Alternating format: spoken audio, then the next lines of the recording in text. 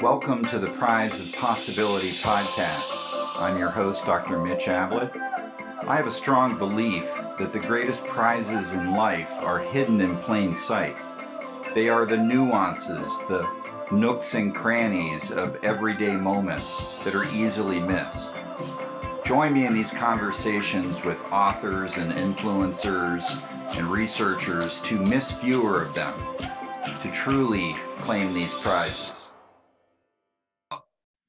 So thank you so much, Rick, for joining us. Rick, I just have to say, Rick is a friend. He and I met several years ago here in Boston at a conference where we both presented.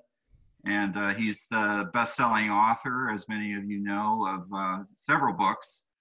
First book that I read of yours that really had an impact on me was Buddha's Brain. But he's also written Hardwiring Happiness, Resilient, and most recently, very excited to dig into this beautifully covered book, Neurodharma, with the subtitle New Science, Ancient Wisdom, and 7 Practices of the Highest Happiness. So very excited to get into that, Rick. But thank you so much for joining me for a chat about Fleet's book and some of its themes.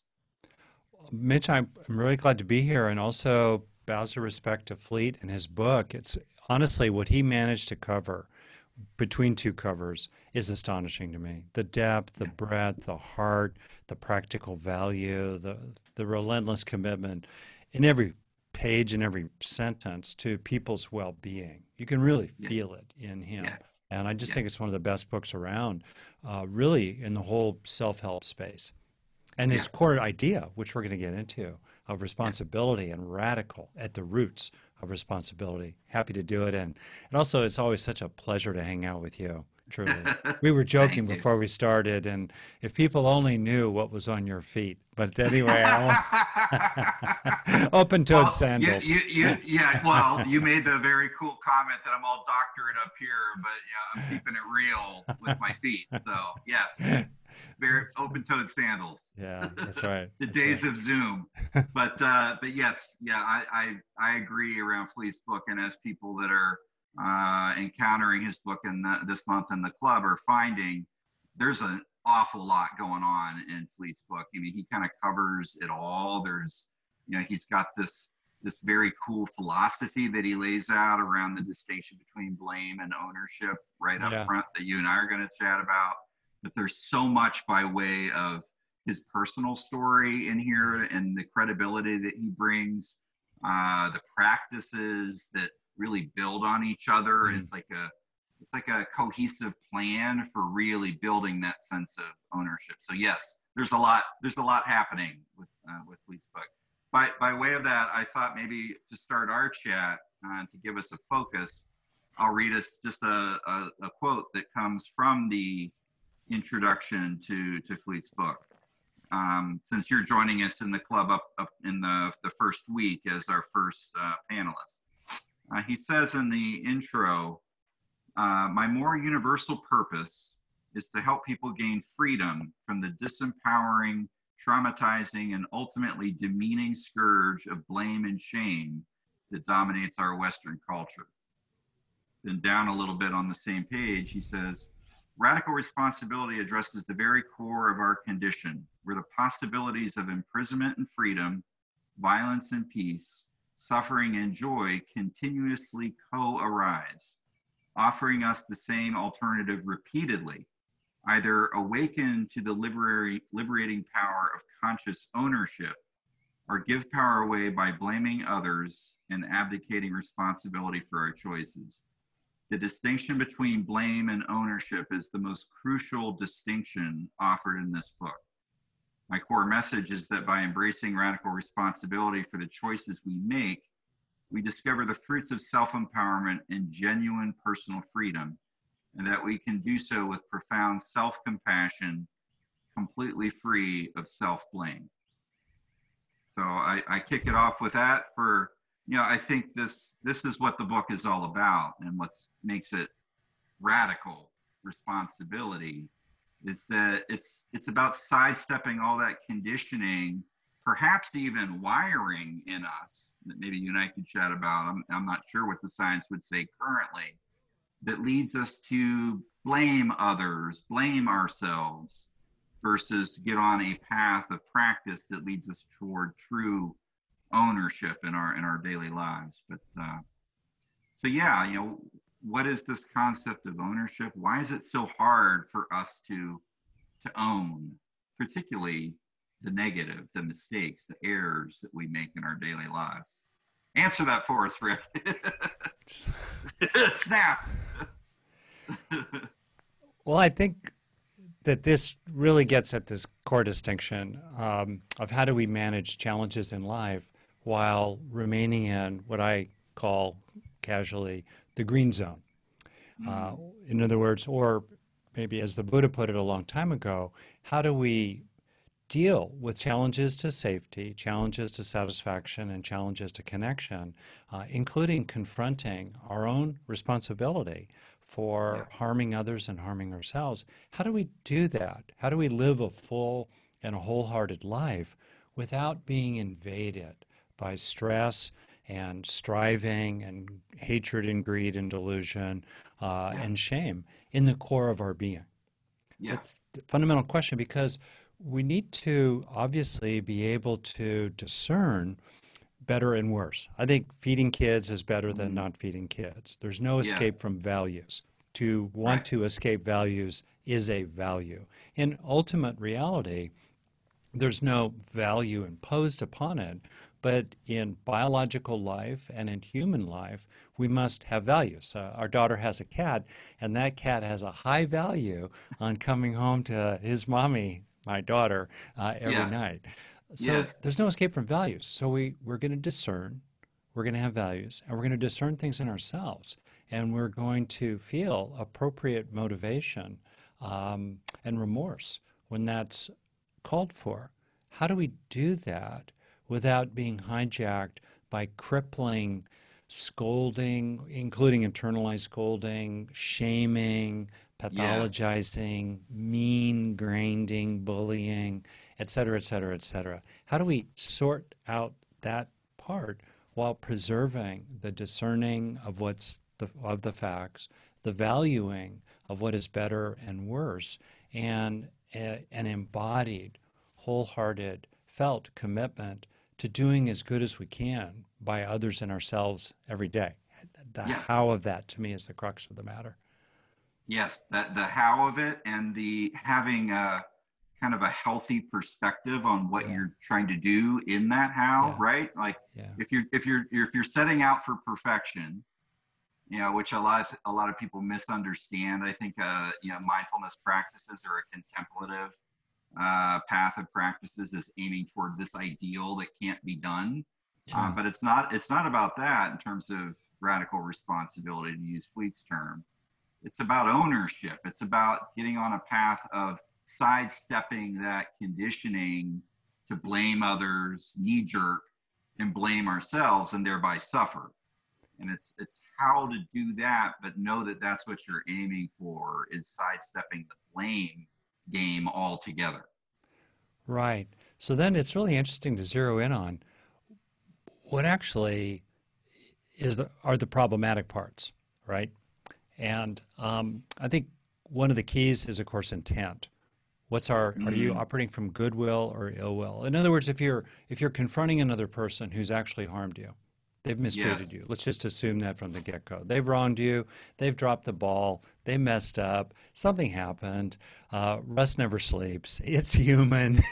Right. They forgot to mail the package. They came to a meeting a few minutes late. Or maybe they just kind of dumped their crud on you and walked away as if nothing happened. Whatever. Right. So first off, are we coming at them with ill will or goodwill? That's a key distinction. What's our intention? And that's an area for me of fundamental practice, and I try to engage in real time and disengage as fast as one can from the ill will that may naturally arise. So what are the intentions, right? That's important. Another is there compassion present? So if we think about problematic blame, the intent is to accuse, to be righteous, to pathologize, to dominate, to scorn, to Yeah. exile, to cast out, all those things, including some of which we do to ourselves. So that's the intent. And second, there's no Right. compassion in it, either for them, if we're blaming them. I grew up in a fault finding home, so I kind of know what that's like, Yeah. or if we're blaming ourselves. So I'll just stop right there with intent and compassion, to me, are two key distinctions as we sort this out so we can continue to be moral, right? But without Yes. carrying the collateral damage of it. I think that you're starting with intention is key, because I think Mhm. people jump to, stuff they should be doing Yeah, to own things yeah, for themselves. But to have the intention of doing so, it starts with that, and yeah. that kind of mindset of intending ownership versus blame is key. Well, Um, intending building up rather than tearing down, yeah, yeah, yeah. intending mending rather than tearing apart, intending constructive rather than destructive, intending benefit rather than harm. Yeah. I'll tell you, these days, you watch any news cycle, Hmm. and it's blame, blame, blame. I mean, this has always been, but particularly in the COVID era, people pointing fingers. Who's to blame for this? The Chinese to blame, our leadership to blame. Dr. Fauci, is he to blame? Who's to blame? Is it the left? Is it the right? And then also with what's happening in our society with you know you know the conversation around race and the transformation that we're seeing. There's all of this, all of the blame going around, and I think about, why is it so hard for us as human beings, and I do kind of put it out to all of us, to just be able to say, what, I messed something up. I own that I made a mistake. When I'll give talks, Rick, in front of educators or therapists, I'll often start my talks these days with a Mitch f up story. Usually from my work, sometimes from my work, my personal life as a parent, and inevitably, I'll ask people like, "Hey, how many of you are wanting to get up and leave right now because I just gave you an example of how I messed stuff up?" And Hmm. to date, no one has gotten up and left. One person faked like they were going to, and it was like really funny when they did Yeah. that. But Yeah. it's like we know in our guts that when somebody truly from presence, and I use that word intentionally, from presence looks themselves in the eye and says, "You know what? I own my experience. I own the impact of my behavior on others, and I'm willing to share in that real time here and now with you." We know from our gut when somebody does that from presence, we want to like hang out with that person. We want to be led by that person, and yet it doesn't seem like people are inclined to do that, and it's interesting to me. Yeah, this could be heretic, a heresy of sorts in the context here. But I think, in my view, it's really important to name this part because it clears the ground for an authentic radical responsibility rather Yeah, than adopting it as a kind of ism, which is certainly not your intent or Fleet's intent.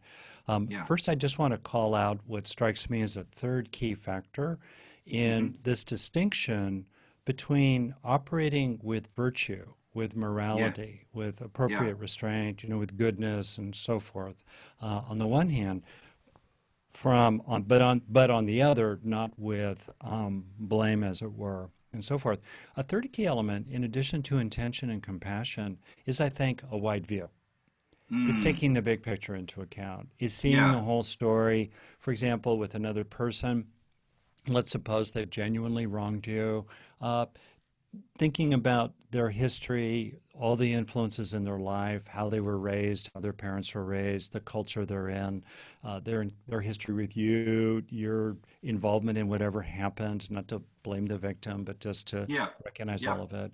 And ultimately, in that, can be a fairly discerning insight into the fundamental nature of all things as relatively cloud-like rather than brick-like. In other words, Mm, empty of essence or absolute self-existence, and that conceptual insight into the nature of experiences and the nature of material reality starts conceptually, but then it becomes increasingly felt. So those three right there, what's your intention? Is there compassion?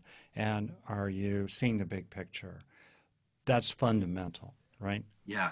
And so you're saying that by aligning and bringing those three together, you have a not just a right view, but there's a right practice. There's a Yeah, fit and a congruity with others, such that when you not only are you more able to own a mistake or an yeah, error, yeah, it's felt as resonant within you, yeah. and that is more likely to be felt by others.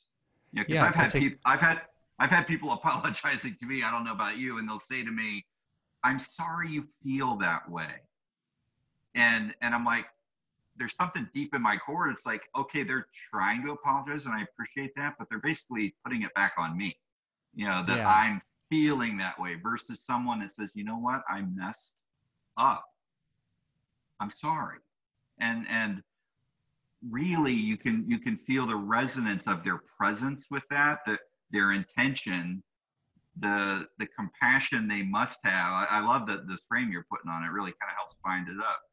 The intention that they're bringing to that interaction, and speaking from presence intentionally, and that they have compassion for the pain they must have caused you, and it's not about them. It's actually not even about you. It's about, like, let's kind of not cause more suffering, in the world, by right. me We're owning this. Yes. right. Someone walks up to the plate in baseball and hits a home run. We don't really explore the topic of radical responsibility there, right? Where the whole I love base. baseball metaphors, by the way. Oh, do you? Okay, Oh okay, yeah, it okay. works for Oh, me. okay, great. On the other hand, let's say someone walks up to the plate, strikes out, starts cursing the catcher, starts cursing the umpire, breaks their, I don't know, throws their bat, yells at the bat boy on the way out the door. Uh, then we explore topics of radical responsibility. In other words, when there's something problematic in this space that they did Yeah. or we all did, that's the basis here. So to me, um, to be able to maintain the value of morality, virtue, positive intentions, wholesome aspirations, the desire to do good and be good, and the desire even to put in correction that improves oneself and others. Okay, to do that skillfully and effectively, for me, three keys are, good intent, compassion, and big picture. Inside that, here's where I want to drop in the heresy. Okay. Okay. Go for it. And you have the power to edit it out later if you Oh want. yeah. Yeah. It's simply that um, all the great teachers, and certainly the psychologists, and you could say figures in the humanities, Gandalf, Aragorn, to draw on that metaphor, Oh, you're hitting Yoda. all my favorite places Okay, for I'm working metaphor. it. I'm Yeah. working it here. I'm Yeah. working it here. Okay, Galadriel, Yeah. um, right? They are discerning, and they bring the truth. And you think about political figures in our history, Dr. Martin Luther King Jr., uh, all kinds of figures. They tell the truth, and I think that arguably one reason why people get into a pickle in their relationships is that they actually don't speak their complaints with each other Yes. sufficiently. And for Yeah. some couples and family systems and relationships where there's a lot of finger pointing, as a longtime therapist, I guess I've seen a lot more where actually a person felt wounded or mistreated and there was a reason they felt that way, but they just didn't bring it up. So it Yes. gradually becomes a big pile. And so I think that and then of course you have people who've been structurally oppressed, who've had their complaints, their grievances. That's what we're talking about. Their sense of, hey, you did something bad here, right? Right. And I Right. wish you shouldn't do it and you should cut it out and da da. They've been silenced or muzzled or shamed or minimized. And so I think it's really important to in part, use this approach, which I think is genius from Fleet, to clear space Yes. for a real truth telling and at all scales. Mainly, I work at the individual, interpersonal level, the family systems level, but even at the political level, to clear space so that we can authentically and effectively engage a reckoning with Yes. each other or at a social level and engage repentance, genuine repentance, and Mm. repair. Repair. Yeah, I like the use of those words, repentance and repair, but it requires that clearing of a space, Yeah, almost like making a clearing in a forest is the image yeah, I like to conjure. And we're going to build a yeah, council fire of sorts, yeah. invite people into it and sit Yeah, down. Yeah. that's right. And a piece of it for me is I think a little bit about rock climbing guides I've had. So I've done a lot of rock climbing and I've gone out in the wilderness. And as I've gotten older, I've used guides because it's safer and it's more Yeah. fun because they just zip up stuff I wouldn't want to lead Right. myself. Anyway, I've had two kinds of guides. Most of my guides, I think of you, honestly, Mitch. They're cool. You know, they're friendly. They're kind of no nonsense. They're going to make sure we get up the rock. They might prod me a little bit. You know, stop whining, Rick, and start climbing. Yeah. You know, Well, the rope's on. I like this version of me. Go ahead. And they're the way I would put it is that they're encouraging. They help me find Mm. the courage to stretch and Yeah. to face my lack of skill in some areas or come to reckoning with the fact that I need to, you know, improve my fitness if Yeah. I hope to Yeah. climb harder. Right. There's an encouraging in it, and there's a kindness in it, and there's a camaraderie in it. They're pointing out errors on my part, maybe, and they're prodding me, but they're not doing it with those pitfalls of shame, of shaming, meanness, tearing down, and ill will. On the other hand, Yeah. I had one guide, I'll never forget this guy, who just radiated criticism and contempt. Mm. And I wonder if he was hungover Right. because Right. he wasn't really a happy camper, but he wasn't supportive. You know, he was pointing out things I could do better, but in a way that was full of what I think you're getting at with the word blame as an umbrella term. He was critical, he was mean, he didn't have a sense of the being inside me, the being behind the Mm. eyes. And I think Yes. that kind of is the distinction. And to make it real down beneath all these words, you know, I'm throwing out here, what's it like to be with people that you feel better after you've been with them compared to Yes. people around whom you feel worse when you walk away? And how can you be that way with yourself? How can you give Mm. yourself and internalize through psychological, neuropsychological processes of social learning?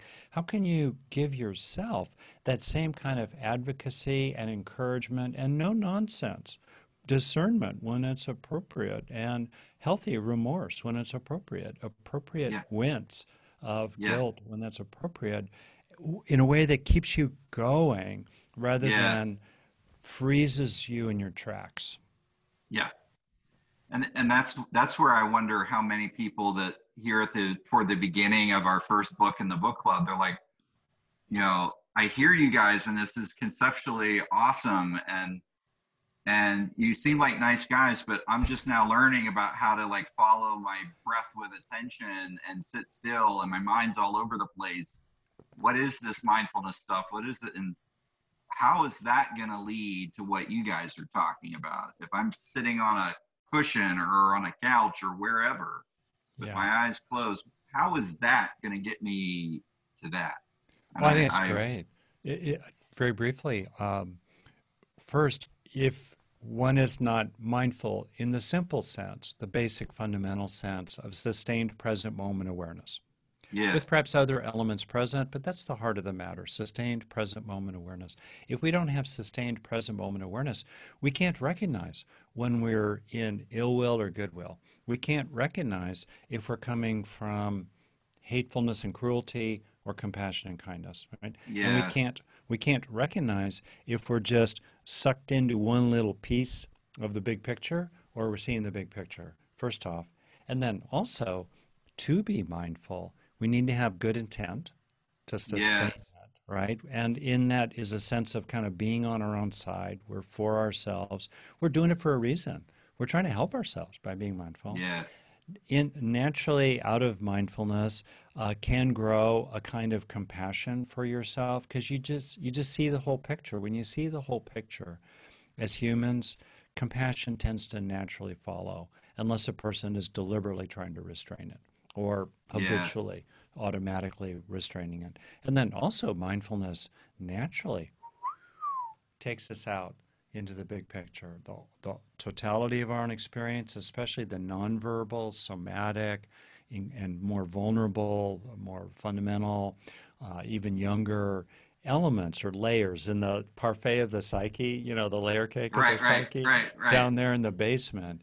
We see the bigger picture through mindfulness. So to me, mindfulness is completely allied with these three qualities that I'm highlighting here.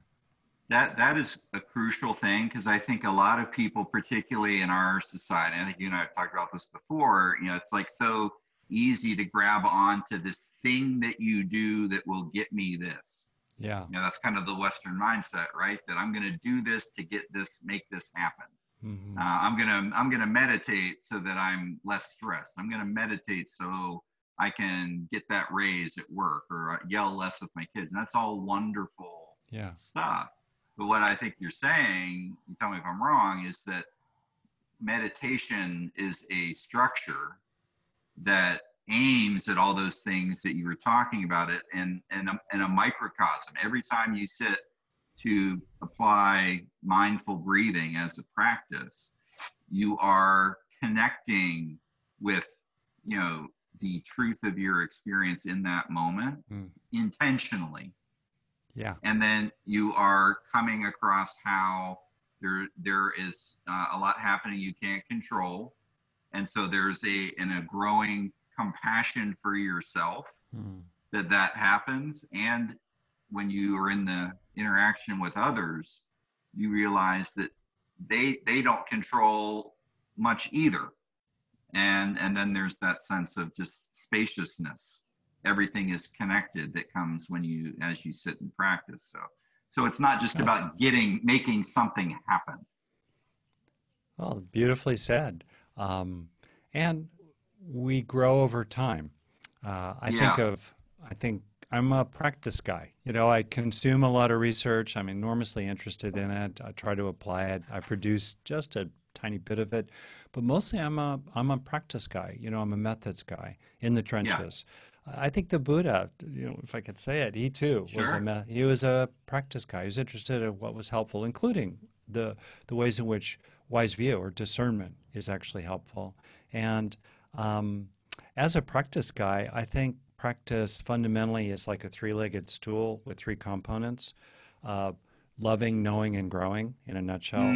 There's a Yeah, warm-heartedness, there's compassion, there's kindness, there's good intent rather than bad intent. We bring yes, our whole heart to it. We bring courage to it. The root of the word for courage, as you know, involves the heart.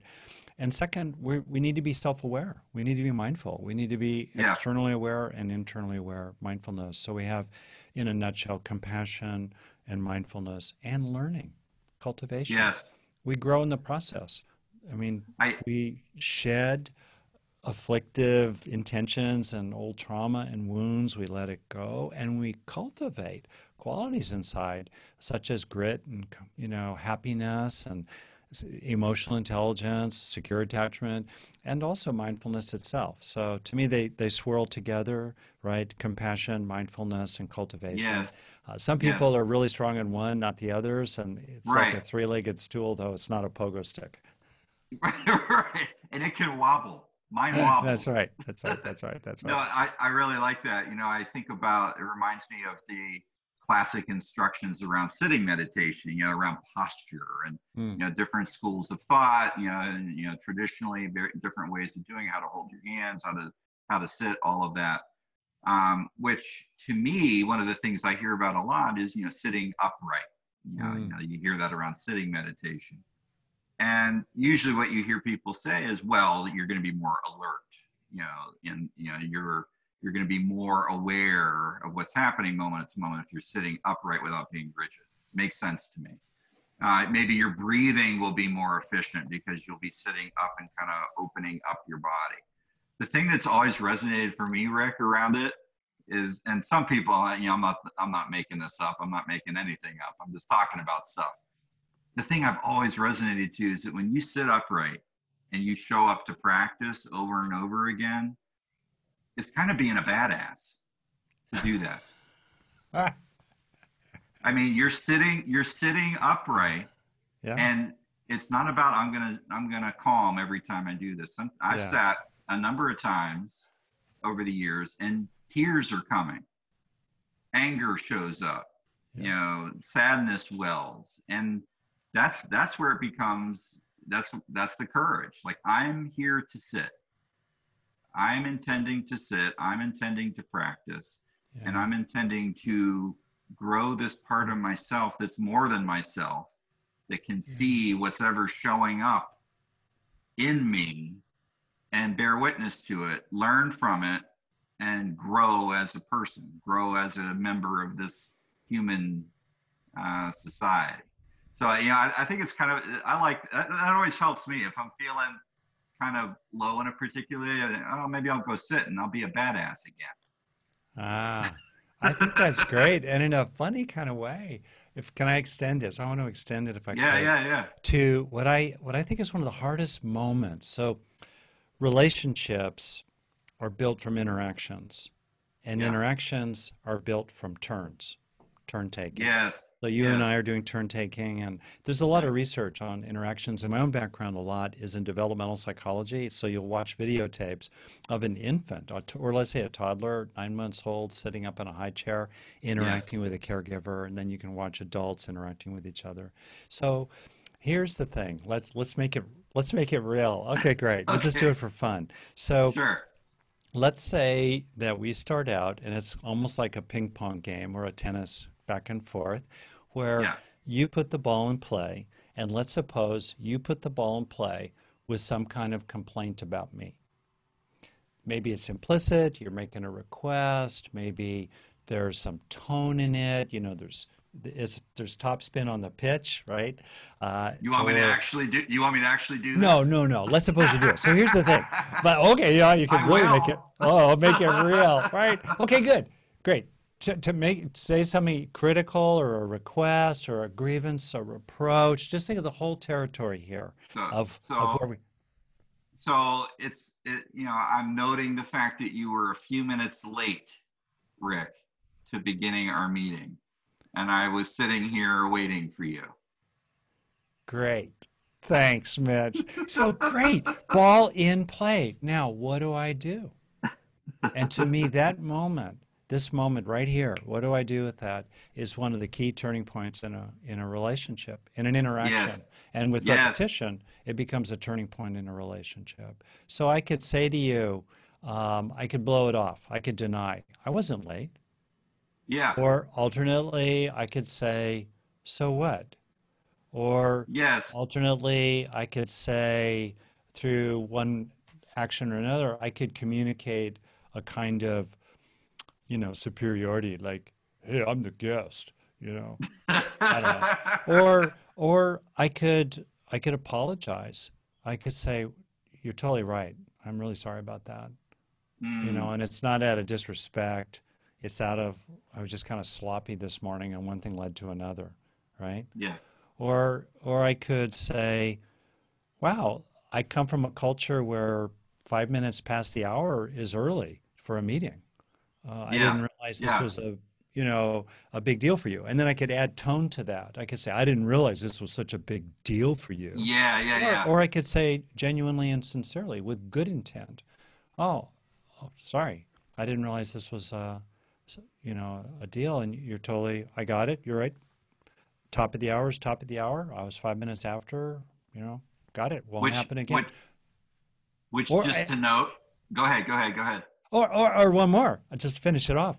Or I could make my mistake your problem. I go, wow, Mitch, when you bring that up, I just feel so bad, Yeah. and it just brings up, you know, maybe my genuine history of insecure attachment and all the rest of that. But whatever, Yes. like, oh, and suddenly now, even though I messed up, I want you to make me feel better, and deflect responsibility for my own mistake. And right?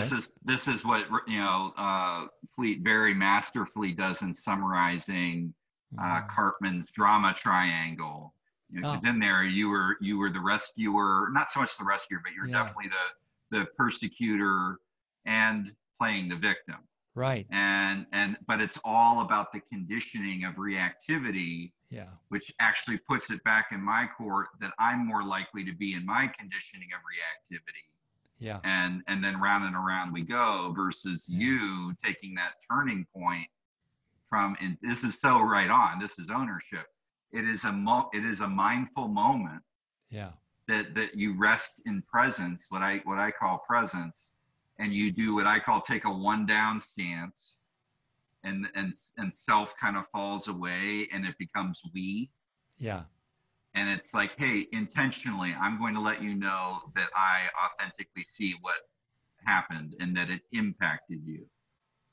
And I always like to tell people, and I can't even begin to imagine what that does for you. You'll have to show me.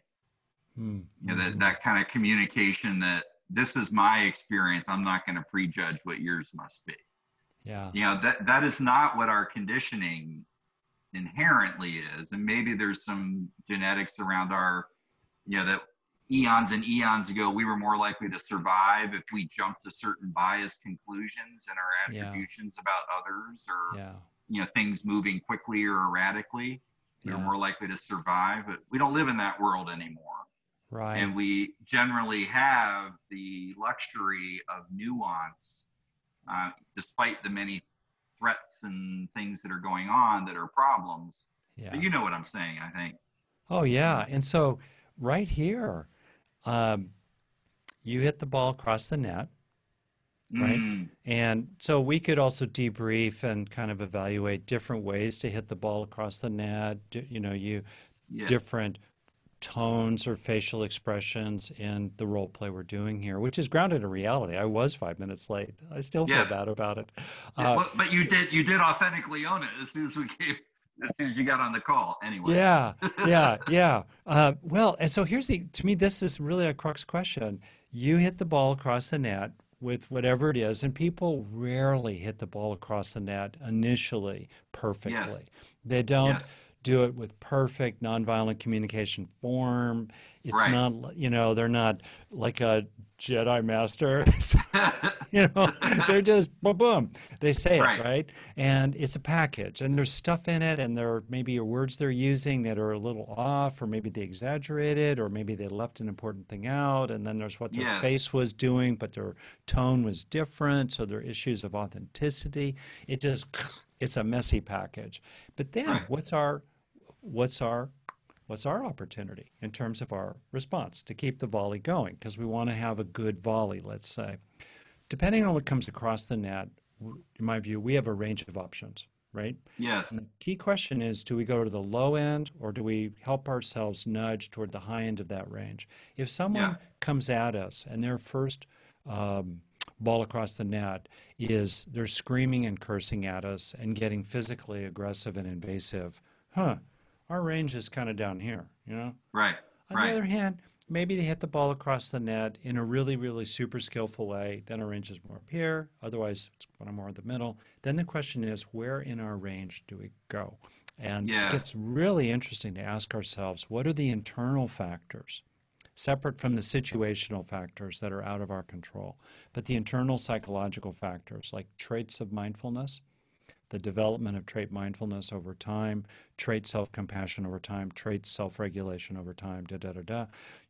What are the traits internally, including our attitudes and points of view and intentions that help us go to the high end of the range, which includes taking, the way I put it, maximum reasonable personal responsibility for your Mm, part of the matter and admitting fault, making correction, uh, and moving on, right? What enables you to do that? And maybe we could talk a little bit about that because I'd love to talk about that, which I think is enormously important at the down and dirty level of daily life. And obviously, yes. you could scale it up politically, but flip it around for the person who's the I think of plaintiff defendant. You're the Yeah. plaintiff Yeah. here, Yeah. right? Yeah. So that's how it starts.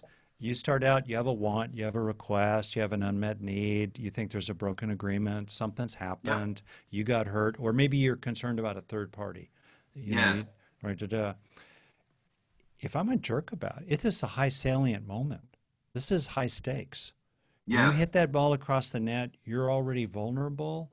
Right. You're maybe asking for something, you're upset about something, you're bringing it up because it matters to you. The way Right. I respond is really going to set the course of our relationship. That's right. So it's really important that I go to the high end of the range, and also third parties may be watching Yes. and seeing how each of us operates too, right?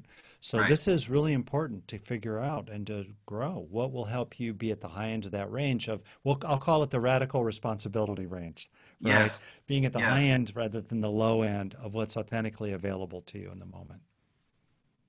And do you think it's possible that we could reach a tipping point of more and more people sidestepping that conditioning to be able to radically be responsible, to own error, to take that volley and say, you know what, I messed that up, and or I caused you pain, Yeah, and and for that I am sorry, and I want to yeah, look at that with you. I want to address it. I want to be reverent about it. I want to yeah, repair, yeah. and let's clear a space for that. I mean, God, what can be more timely than that? Oh, You yeah. know, and how do we, is that just pie in the sky, or is that only something we're going to talk about right now and then it's going to go away? I mean, this to me is a crucial thing. Like, can we practice toward more ownership and taking that one down? To me, when people do that toward me, I want to be around that person. Yeah, exactly. I want them to lead. Yeah, And yes, if I'm out on a boat, I'll use a nautical reference. And this has happened. I've been on a boat, and the captain of the boat got completely lost, and we were trying to get back to the marina, and they would not admit that they did not know where they were going. And now, would I have wanted them to come completely unglued? Oh my God, I don't know what to do. I don't know what to do. No. But would it have been ideal for them to say, you know what, guys, you know, I'm a little off my bearings here. Let's figure this out together. And yet, I think I would have hung in with that captain. right. Oh, yeah. Um, So if we think of some key, high priority, big impact internal factors that maybe the people can think about developing, and I know they're explored in Fleet's book. One is Yeah. to realize it's the framing typically is that when someone starts with a complaint, a request, an accusation, a grievance, a reproach, one of those Yes. things, the natural tendency is to get defensive and to fire back. That's right. The problem is that that's actually not in your best self-interest. What's in your best Mm, self-interest, turn by turn, interaction by interaction, is to continually go to the high end of what's authentically available to you. That's in your best yes. interest. So to Yes. realize that in a funny kind of way, my strong move to the hoop, now I'm doing basketball, sorry, but anyway, We're my just all best over the place. my best move is to go to the high end of my range. The, Yes. the best the best way to win, in a sense, or pursue my own values here, which are all kinds of things. Don't look like a jerk. Uh, don't create side issues that this other person then Yes. can use to distract from the main topic. Keep your eyes on the prize, what other people think of you, how you feel Right. deep down inside, growing good relationships with another person, getting out of a sticky interaction and cutting to the chase, putting the Yes. correction in and moving on. It's in your best self-interest to do that. That's a really Yes. important thing. Uh, I like that. Yeah. yeah. A second one is weirdly, it's to have a strong sense of personal autonomy. Because Mm, if you feel autonomous and grounded in that, then you can receive the influence of other people, yeah. right? Other, Yeah. paradoxically, it's sort of like the Aikido, or something. The more you feel deeply rooted, the more you can Yes. receive the energy of other people. I think Yes. that's really important. Yeah, and then also real-time mindfulness of your reactions, because if you get hijacked by your reactions, then you can't go to the high end of your range. They're going to drag you into the low end of the pool. So those three right off the top, recognizing that it's in your best interest to take maximum reasonable personal responsibility Yes. counterintuitively. Yes. Also, you are autonomous. You're not going to agree to anything you don't want to agree to. You're going to sort out excessive accusations and blame from the genuine fault or the genuine correction to make going Yes. forward. You're the boss of your own mind fundamentally. You're not going to knuckle under. Paradoxically helps you be much more surrendered and receptive and cooperative and yielding. And then Yes. last, obviously, self-awareness, real-time mindfulness, so that you can get some separation from your reactions. They may well arise. You may want to, but That's right. you know, That's right. This is so. I know we have to wrap up, but this is a really good place to end. And I do a lot of work with families yeah, as a psychologist, and when I am coaching parents around managing their kids, often really knucklehead behavior. yeah, Um, that's the way the parents will often look at it, like they're being a knucklehead, they're being manipulative. They have that narrative that is understandable, but yet is binding them in that us and them, that blame mm, game. yeah, And so a big thing I like to hold out to them is that counterintuitive piece that you're putting out there around self-interest. Like, and I'll ask them, like, what matters to you most about being a parent? Like, yeah, what is it you want to most teach your yeah, kids? And there's the stuff that you think you're teaching, and then there's what you teach with your example every day. right. How about teaching our kids, your kids, how to manage pain? And they know when you're wrong, typically, they know when effed up. And Yeah, if you're able to look at them and say, you know what, I effed up. I mean, you're hitting it out of the park, to go back to the baseball analogy. I mean, yeah, you're showing this kid, hey, I can still be in a place of presence. I'm still your parent. yeah, I'm not caving. I'm not going to let you run the house. yeah, And yet I can look at you and authentically say, hey, I messed up. And that may have yeah, caused you pain. And that's one of the highest orders of teachings you can do for your child. That seems to people resonate. Yeah, I want to show yeah, up to that. yeah, And I think that's what we're talking about. And that's what Fleet talks about throughout the book. That's radical. And yet it is in your own self-interest to do that for yourself, but then also for your kids, your colleagues. Awesome stuff, Rick. that's Thank you. right. Oh Thank yeah, you. and I Thank would you. just really add, Yeah. Go ahead. when you, we, one, me, you, all of us, when we have an experience of a way to be that we value, like when you do, let's say, slow it down and cop to your stuff, to go back to Yes. my, 60s and 70s roots, cop to your stuff, own it, acknowledge it. For me, it's really important to be able to sort out what actually warrants healthy remorse and what is more a matter of skillful correction. Even if Yes. the other person is accusing you and they think you ought to be ashamed of yourself, for you, no. But, from now on, I won't use that word because I can see it's not really that skillful, Yes. or oh, okay, I won't do that again. I literally will implement correction and I'm going to be impeccable about it, partly to get you off my back and partly for its own sake, but I'm going to Right. do that going forward, to separate what warrants healthy remorse from more a matter of skillful correction. Yes. When we have a sense of what that's like and that it goes well, when Mm. we're in that place, that actually is the best for us in a funny kind of way. It Yeah. it we're operating with life in an increasingly frictionless way, right? Yeah. I like that. You know, There's a take it in. reinforcement to that. There's a Yeah, reinforcement to that. take Yeah. it in. Let it sink in so you acquire it increasingly as a trait. That way of being becomes increasingly established in you and it becomes more and more natural and the habit of your heart.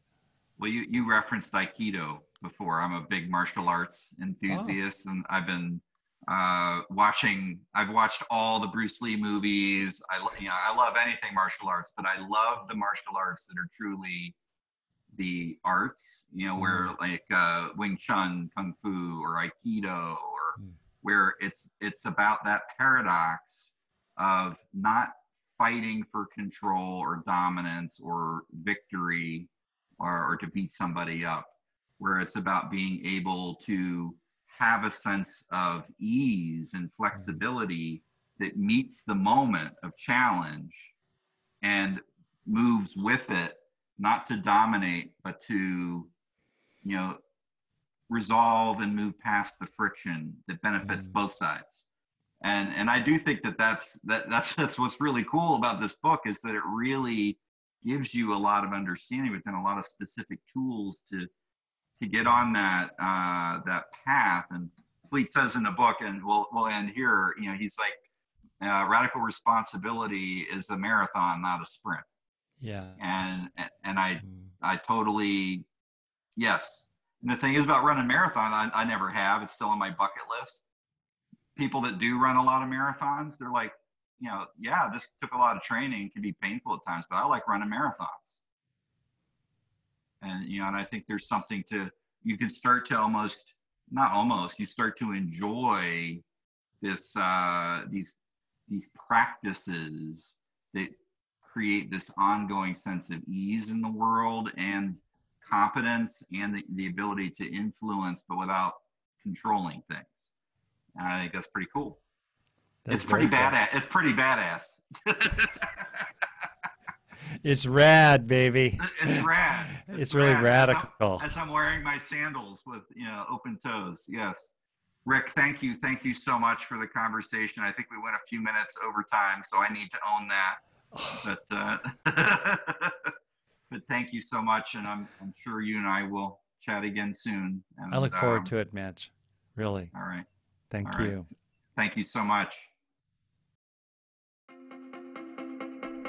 Thank you for joining me for today's episode of The Prize of Possibility. I hope you found things of benefit here.